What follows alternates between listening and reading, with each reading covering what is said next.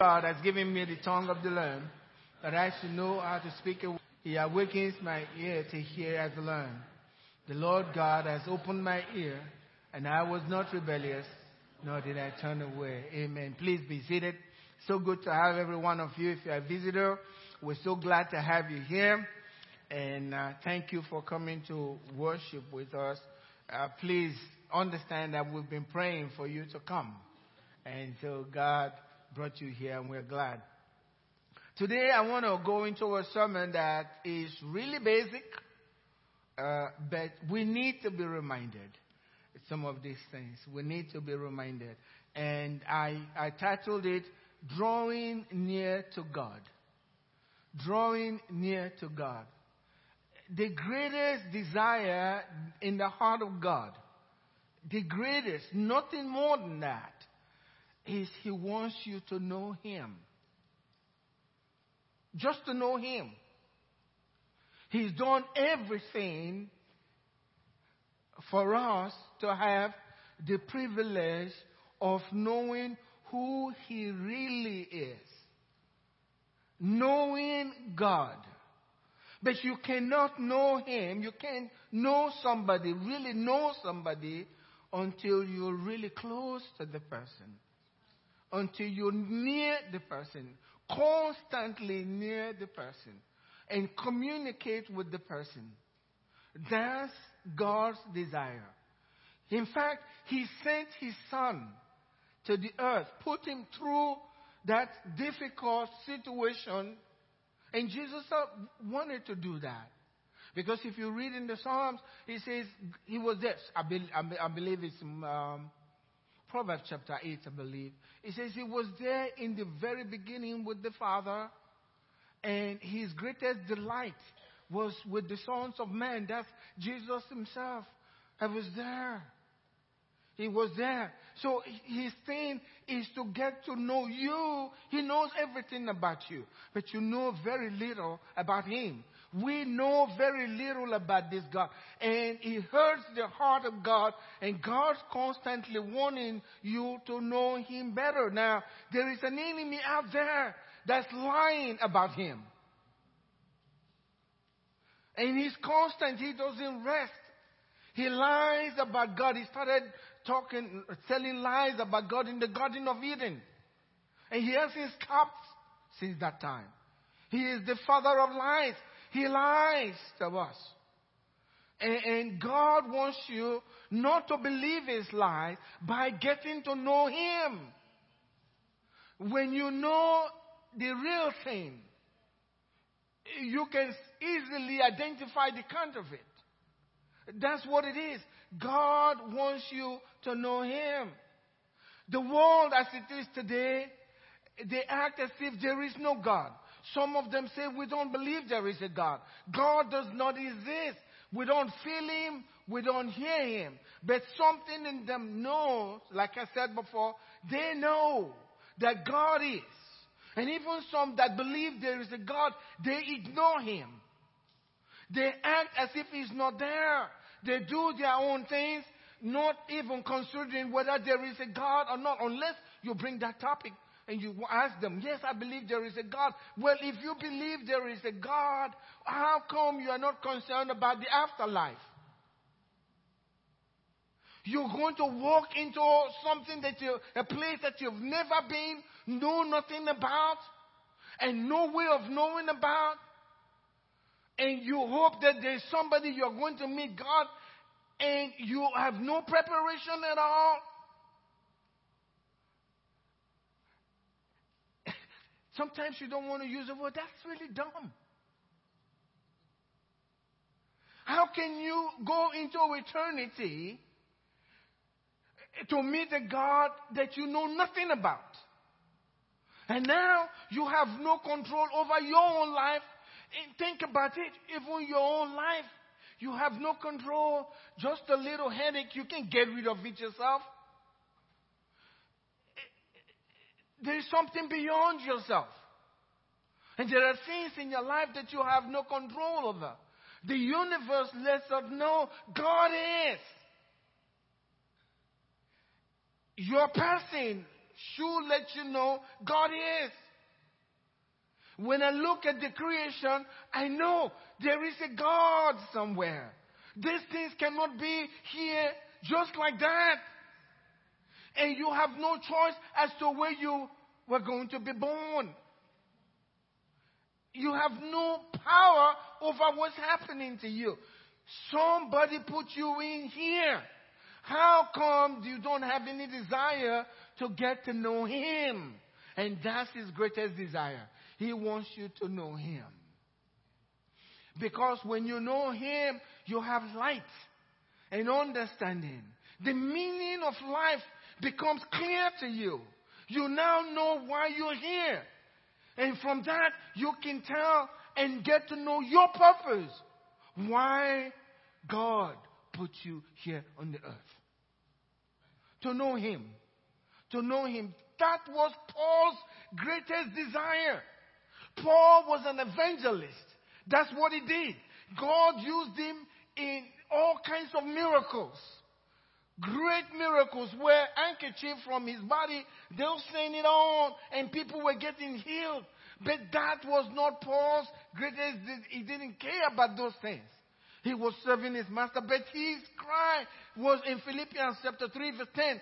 That I may know Him. I'm doing everything to get to know Him. A miracle worker. Paul being all over.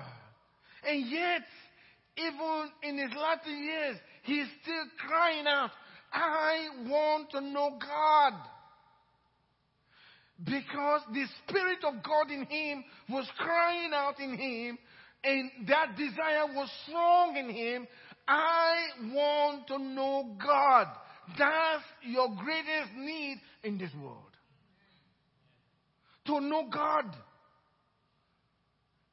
God has to be known. Man does not know God. We have to know God through His Son.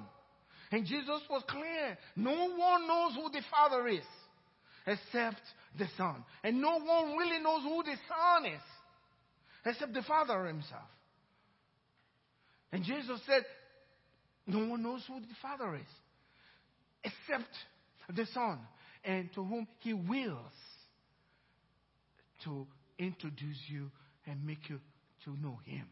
I want Jesus to do that for you and for me. So we get to know God. Life will be meaningful when that happens. And that was Paul's cry. That I may know Him.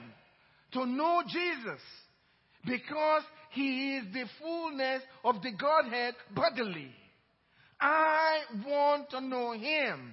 And the power of His resurrection. I want to know that power. Not just knowing Him. I want to get a little secret into this power that raised Him up from the dead so that He'll never die again. We don't think about that. There's a man that rose from the dead and is still alive till today. You want, if that was his birthday, think about how old he is. He's 2,000 years old plus. Think about it. But we don't think about it. Even scientists don't even go there. They won't even touch it to disprove that this man didn't rise. But see, death has no power over him. I want to know Him. I want to know the one who has dominion over death. And death cannot touch Him. He is higher than death. He is a man, but yet He has power over death that death cannot even touch Him. I want to know such person. The power that raised Him up from the dead. I want to know that. I want to know that. And it says, in the fellowship of His sovereign. He wants to know all of that. To understand Him. You know, Jesus, because the world is still rejecting Him, that's painful to the Father. At the place of work, like I said last Sunday, you say the name Jesus, and if they know you're saying it, everybody stops and they look. I mean, they can use it for curse word. It's no big deal. But you go like, Jesus, Jesus, Jesus. Everybody, oh my God, what's going on? You look. And they call you, he's very religious. That's what they're saying. Nobody wants to be. Or if he's more than that, he's a fanatic. You heard that before?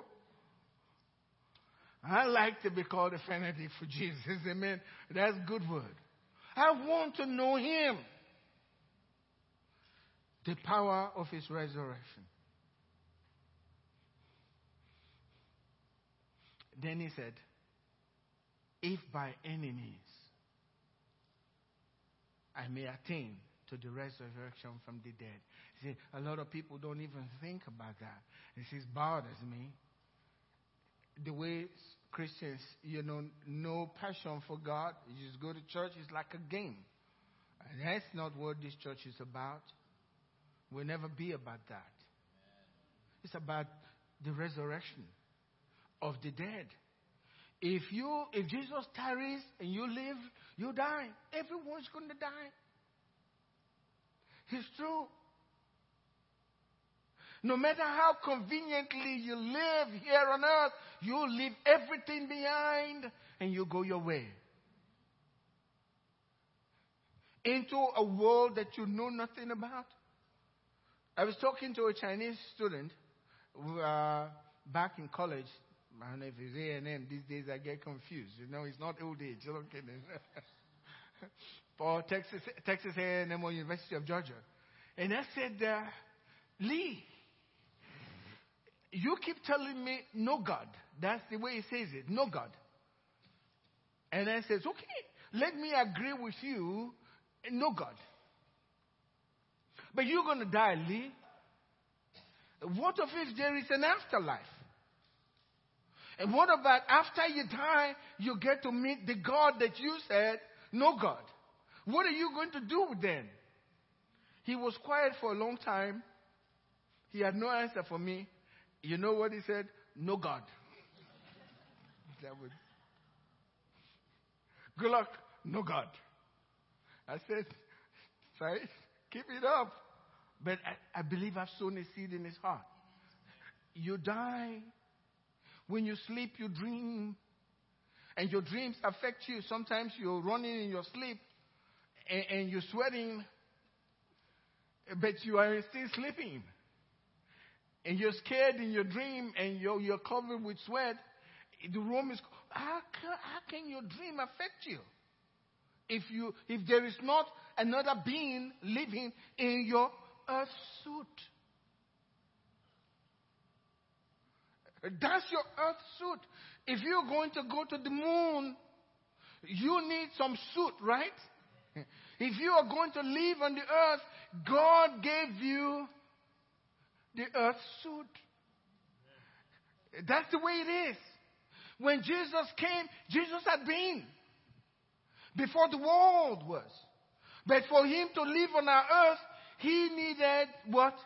The earth suit. One of these days, you will leave that behind and go your way.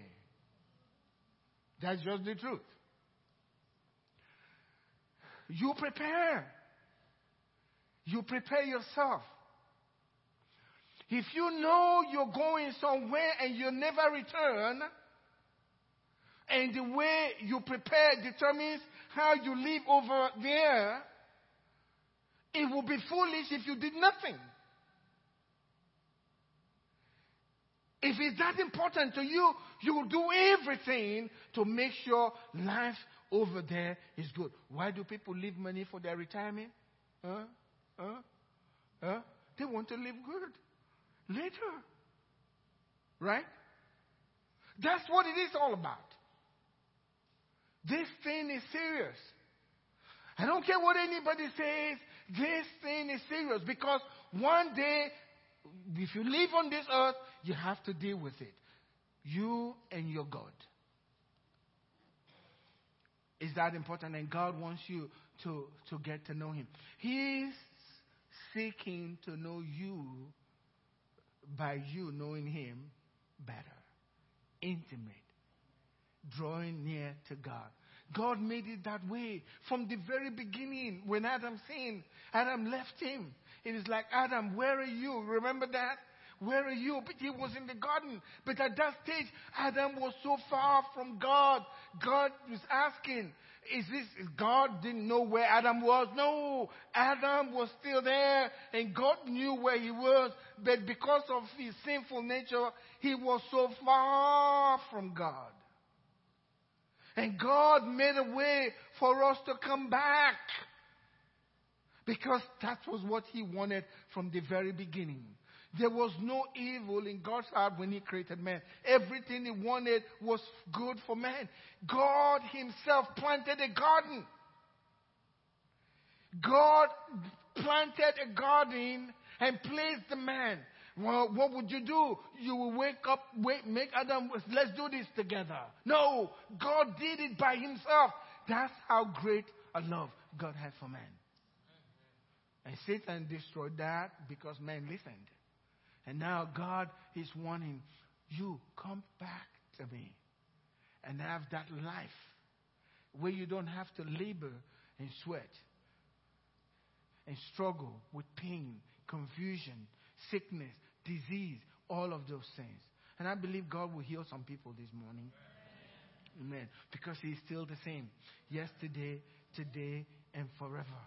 Listen to what it says. In Acts 7:17, it says, and he has made from one blood every nation of men.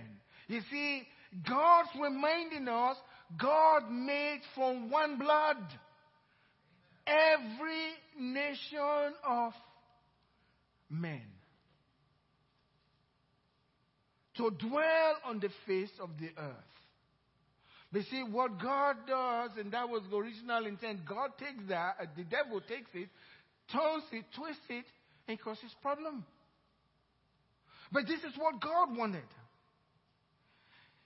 He made of every nation, one blood, to dwell on the face of the earth, and has determined their pre-appointed times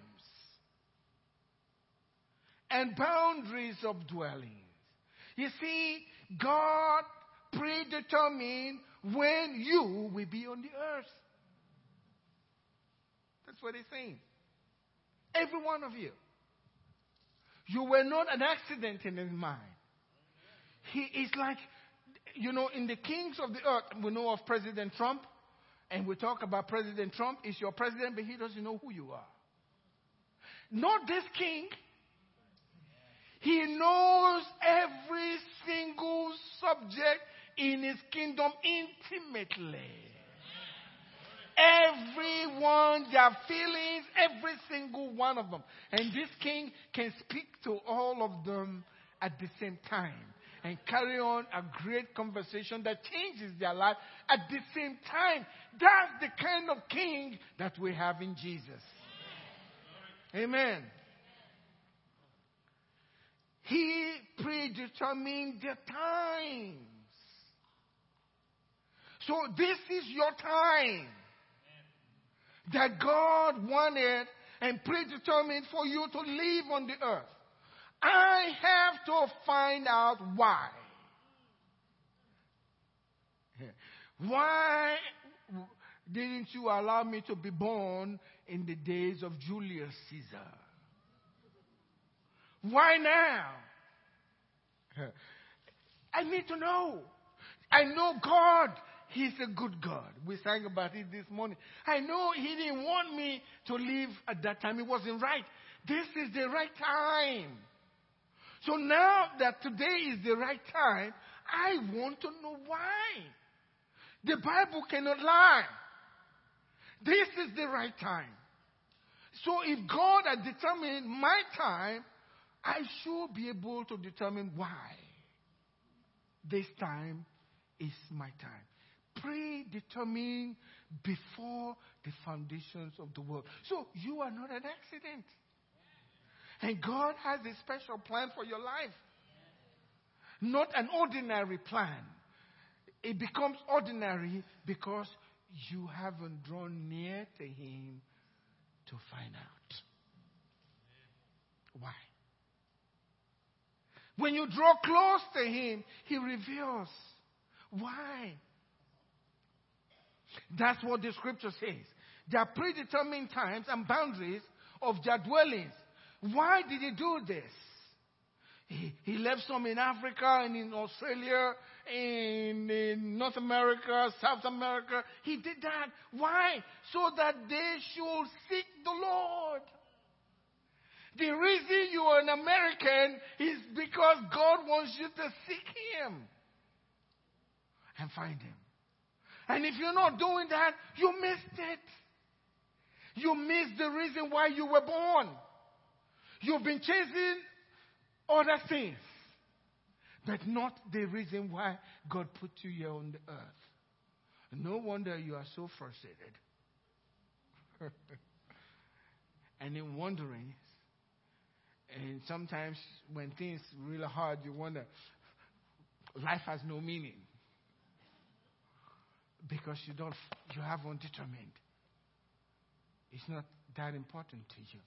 He did this that they will seek the Lord and see God has a hope. We're coming to that. In the hope that they might grope for Him and find Him. Though He's not far from each one of us. You know why? He's there, but you can't reach Him from your natural flesh. He's a spirit being. It takes the spirit being to locate Him.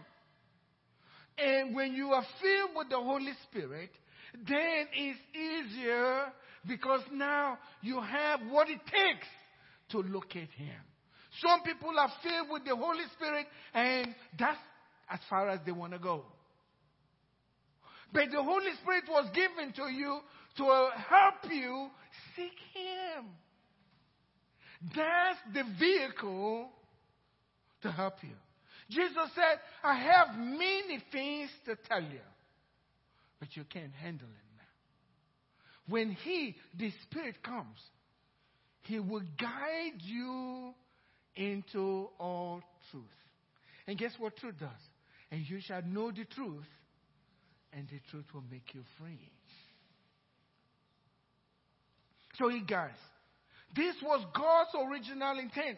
God wants you to know Him. God wants you to draw nearer. If you read in Ephesians, it says, those that were far off, He has brought near. And He took that wall of partition. God's that way. God wants you to draw near to Him. If you're drawing near to God, you are in God's will. Because that's what God wants. Drawing near to Him. This is what the scripture tells us. Hebrews chapter 7 verse 19. For the law made nothing perfect. In other words, think about the hope. Hope. God, hope. He did all of that, hoping that you will seek after Him. And God did something. He gave the law. But the law didn't help us. For the law made nothing perfect. On the other hand, there is the bringing in of a better hope. So the first hope didn't work for God. So He brought in a better hope. A better hope. Through which, what should we do? We may what? Draw near to God. The first hope God had, He scattered them all over the world so that they would grope for Him in hope. That never worked much. The law didn't work. Now He brought His Son. And His Son went to the cross for us. Now, this is a better hope. Everyone can find Him if you want to. We can draw near to God. The Bible tells us in James 4 verse 8, draw near to God and He will draw near to you.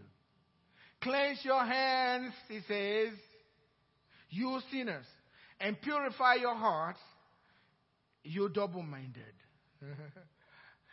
When you are double-minded, your heart's not pure. That's what he's saying. But how do you do this? How do you purify your heart? How do you get rid of double-mindedness? By drawing near to God. If you draw near to God, God will draw near to you. This scripture doesn't ever fail. It's what you want. The man was crying after Jesus. He said to Jesus, Son of David, have mercy on me. Son of David. Some people said, be quiet. Be quiet. You're making too much noise. And the man yelled more, meaning he was desperate, right? And then Jesus said, call him. And the people said, well, now your troubles are over. That's the gospel according to Goodluck. Your troubles, be of good cheer, okay? Your troubles are over. He's calling for you.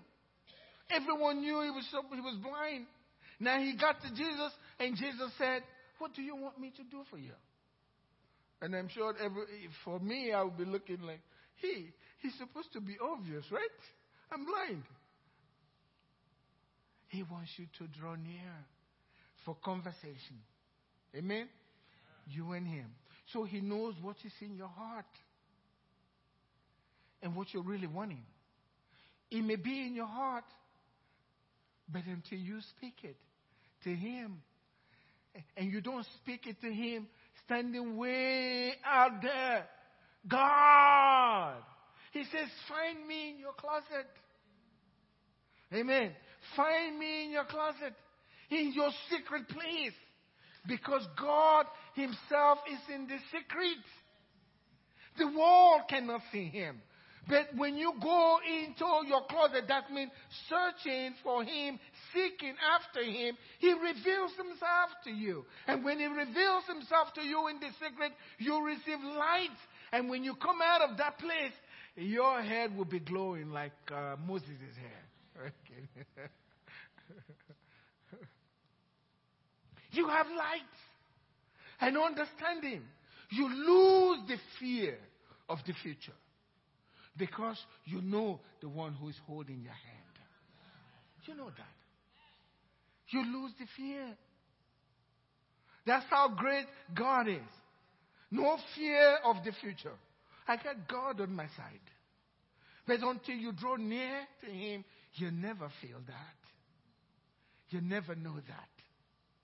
Until you, and he said, you see, God works with your heart. He wants what's in your heart. You draw near, and he draws near to you. You move away, and when he moves away, your steps away was like, is it Neil Armstrong said?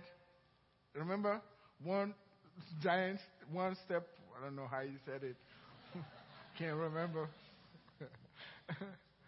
One leap, right? A giant, say it for me, brother. One small step for man and one giant leap for mankind. That's what it is. Hey, now I remember. I need to watch that stuff more, okay? Don't laugh at me. Some of you won't be able to remember it either. But what I'm trying to say is, you just moved away, but if God does the same, that's far. Hello? If he moves away one big step, you just move, and you look, he's way back there with just a little move.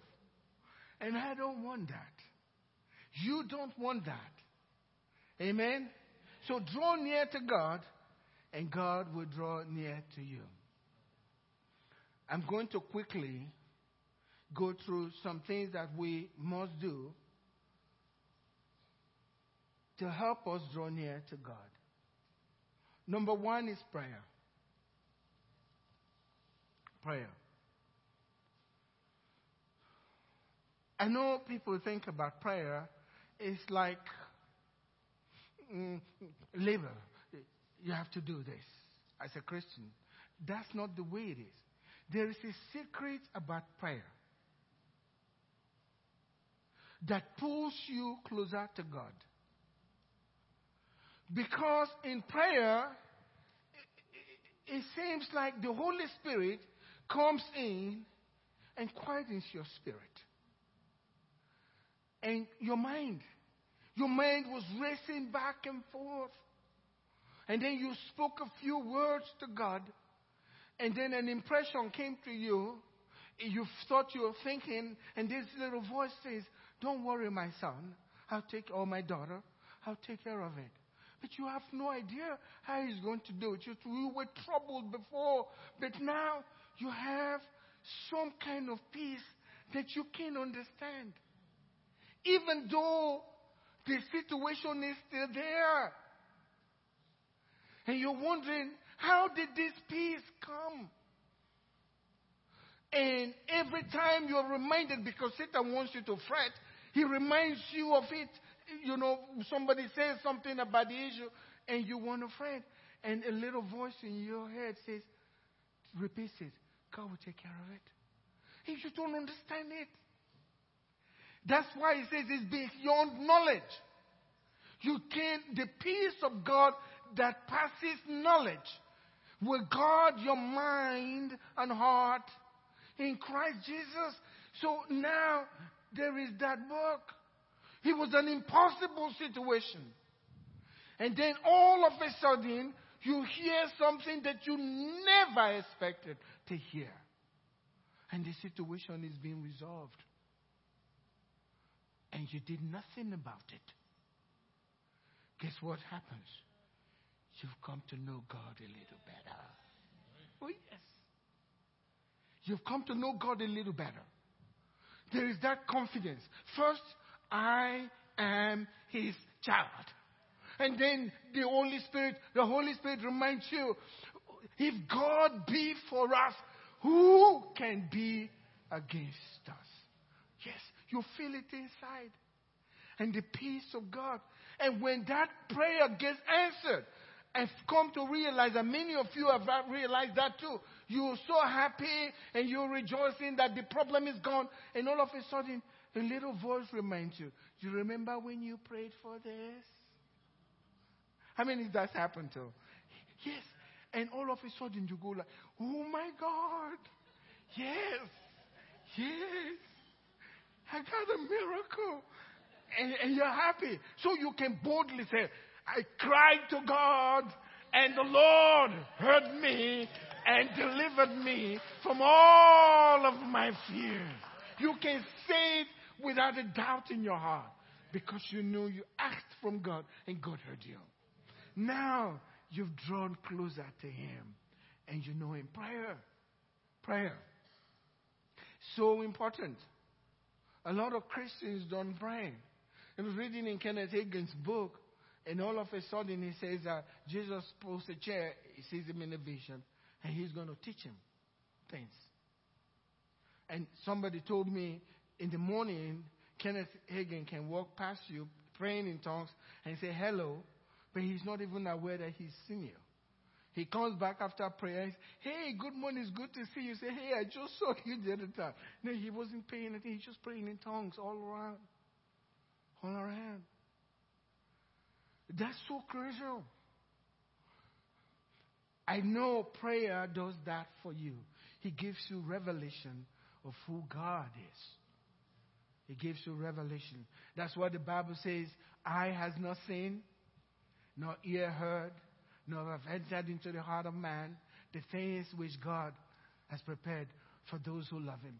But God has revealed them to us by his Spirit.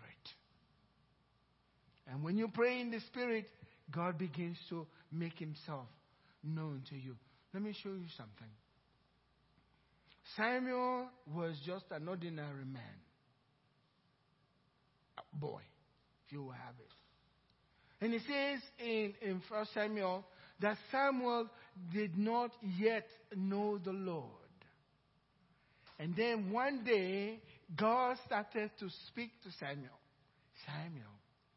Samuel. And it says, God revealed himself to Samuel by the word of the Lord.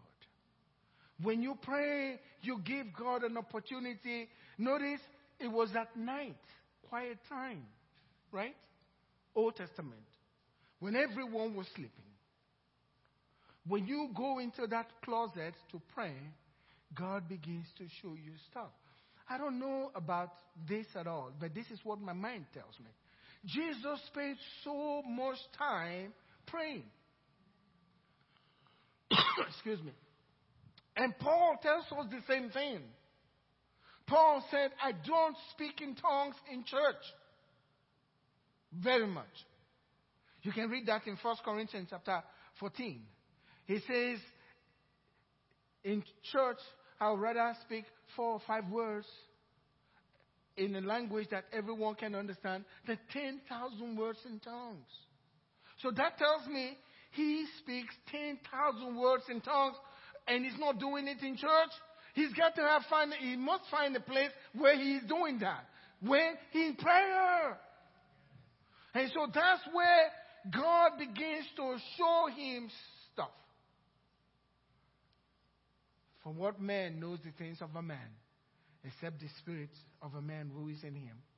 Even so, no one knows the things of God, except by the Spirit. So God said He's given us the Spirit.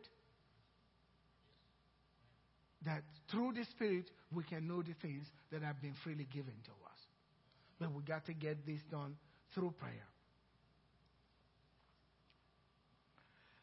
Number 2, sometimes you pray, but it seems like you're not getting anywhere. Your peace is not there.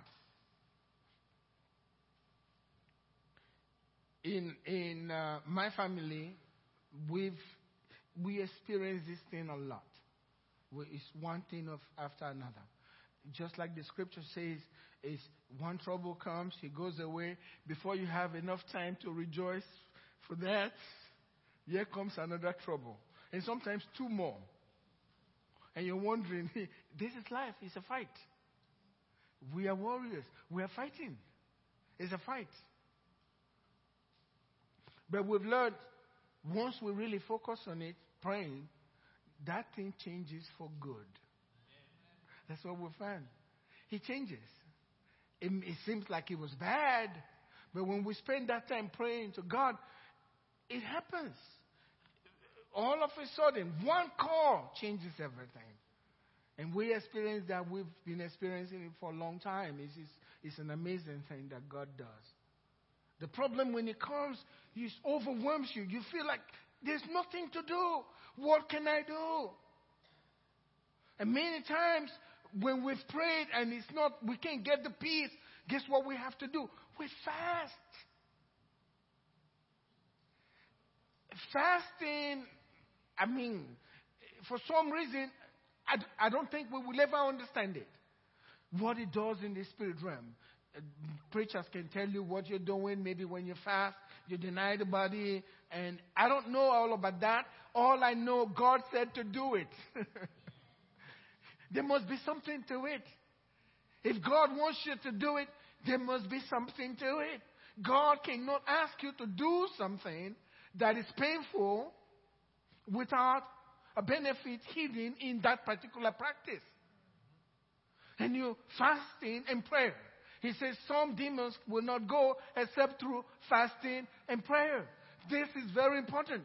When it's not working, when you've prayed, try fasting. That will bring you revelation from God as you fast.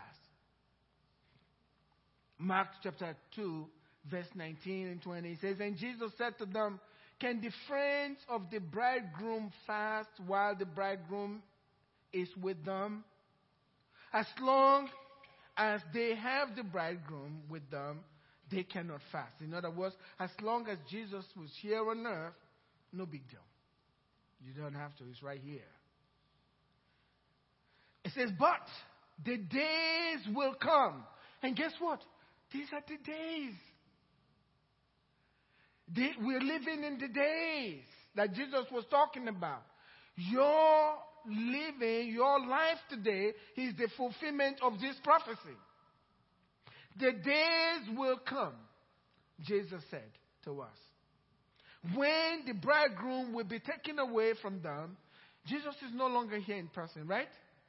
And then Jesus says, and then in those days, The bridegroom will be taken away from them, and then they will fast in those days. So Jesus is saying, we ought to do it now. He's no longer here. I don't question it. I'll do it. If you do it, God will respond. That's why I say it's a simple message today. But if you've never fasted before, try it. Especially if you're going through some difficulty. Take your Bible and fast. I remember when I was in A&M, I had a problem. It was a scriptural thing. And I was very worried about it because some people were going to come to me and talk to me and ask me a question about it. And I was so confused. I didn't know what to tell them. I knew I was anticipating it. I knew they were going to come. And I told myself, if I answered them wrongly, I would really do a serious damage. But I need to know, God, you got to reveal to me what I should say about this question. Because at that time, I didn't have anything to say. It was hard. So I decided to fast. God, you got to show me. I've decided I will fast for 3 days. And I went into a room there and shut myself in there. I was praying to God and reading my Bible. Guess what? The first day, God gave me a full answer. I got everything. I was so happy, I quit fasting.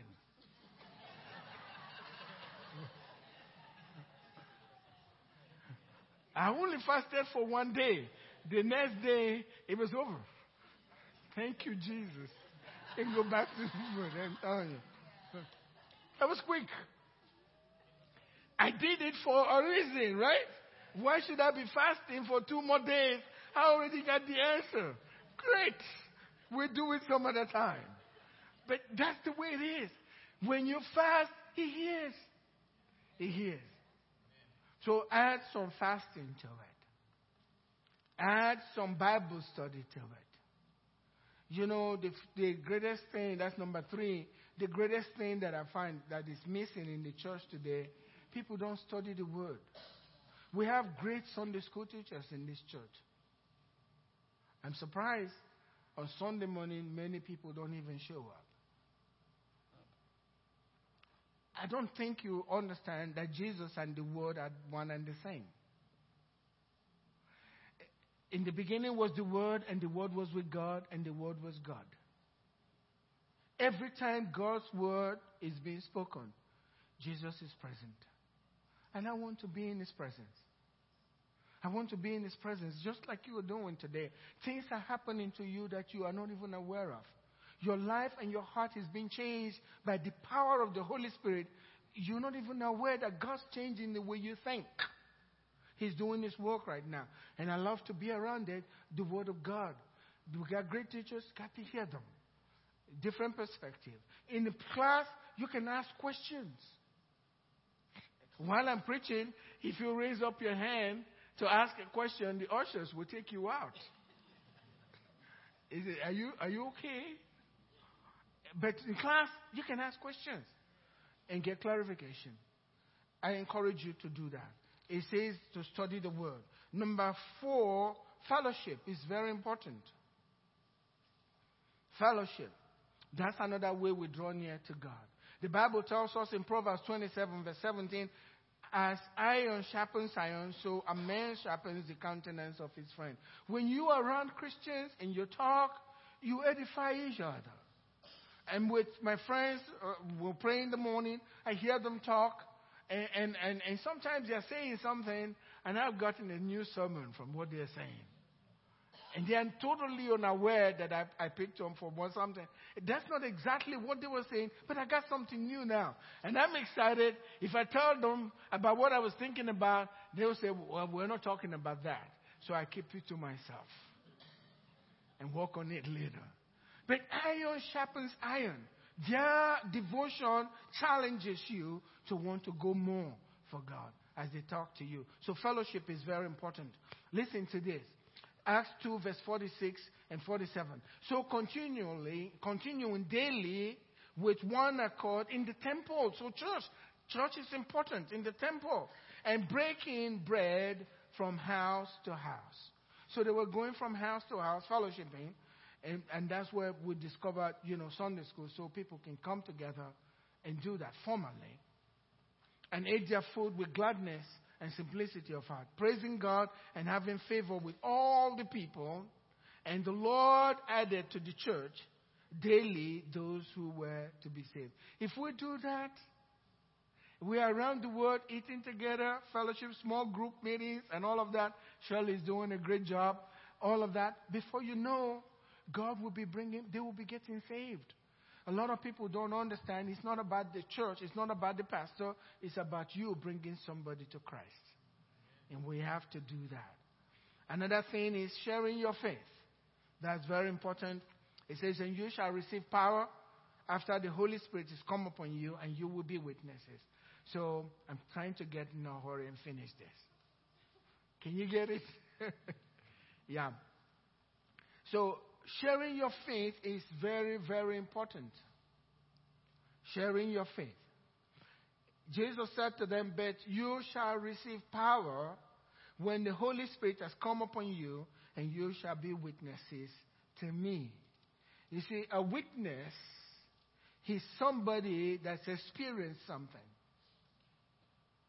Either by seeing it or by feeling it, whatever it takes. You were there. You saw it or you felt it. You are a witness. So what Jesus is saying, when you are filled with the Holy Spirit, it's not for you to go out and you can do that if He leads you to start quoting John 3:16. Just tell them what God's done in your life. They can't argue with it. They can't argue with it. They are amazed about the story you're telling. When I was a new Christian, I was good. I didn't know what I was doing, but I was good at telling my friends and everyone around me what I saw in church. If somebody got healed in church, I went to my students and I tell them everything that was going on. Just telling what you saw really challenges them more than spending scriptures. And sometimes when they argue with you and say, no, you're wrong, well, then I fall on this. Amen? And I show them. A preacher said, don't just quote scriptures. I like to quote scriptures, but don't just quote scriptures. He said, when you're talking to them, open the Bible and show them. See, this is what he said. They'll see it, that God said this. They may not believe it, but they see, how come he trusts in that? The other thing you're doing is helping them to have faith in what is written in the book. Amen? That's what you're doing. When you show it to them, see, that's what he says. And that's what I saw in church. That's what God is doing. Increases their faith in God. And by, their lives will be changed. So you share with them. You know, just tell your stories. At work, tell your story.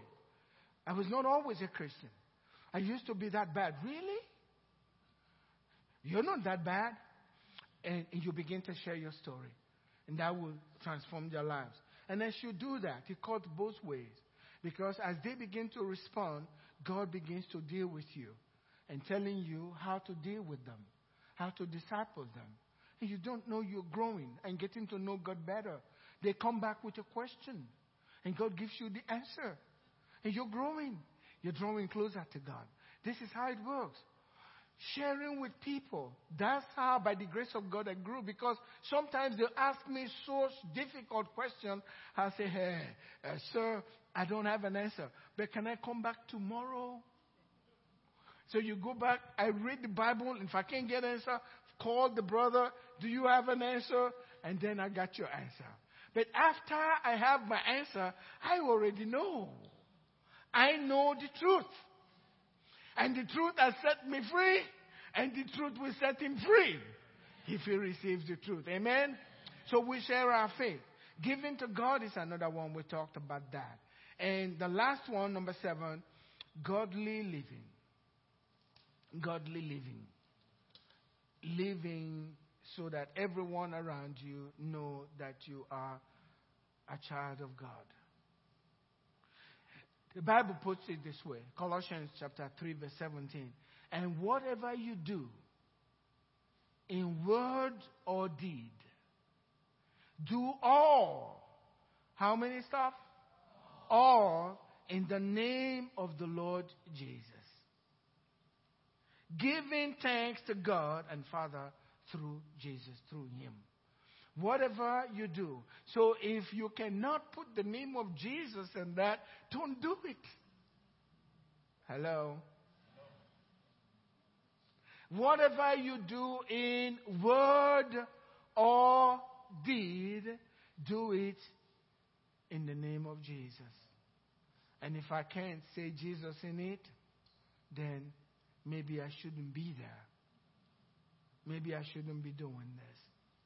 And maybe, God, could you help me move away from this and draw closer to you? Amen? Amen. That's the way it is. Drawing close to God. This morning, that's the end of my sermon. I'm through with that. Now we got to pray for the sick. Okay? We talked about that. Don't get too religious on me. We just do it. Amen. If you're sick in the body, would you please come up? We're going to pray for you. And prayer partners, please come. And I know God's going to heal you because every time Jesus had a sermon, when he's through with his preaching, guess what he does? He heals the sick. And so today, Jesus is going to heal the sick, and we will be healed. Thank you, Lord. If you're sick in the body, would you please come up?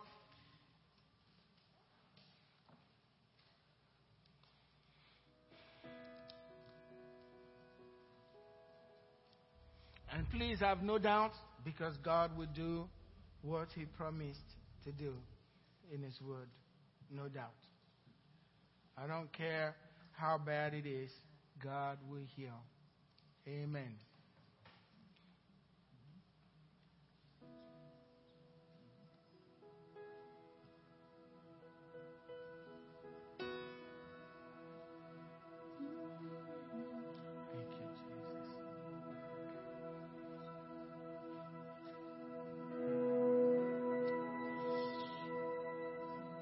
Can I add something else? If you're dealing with a torment with regards to your finances, would you please come up too? If that's you, please come up. You're struggling somehow in your mind and the enemy ministering to you.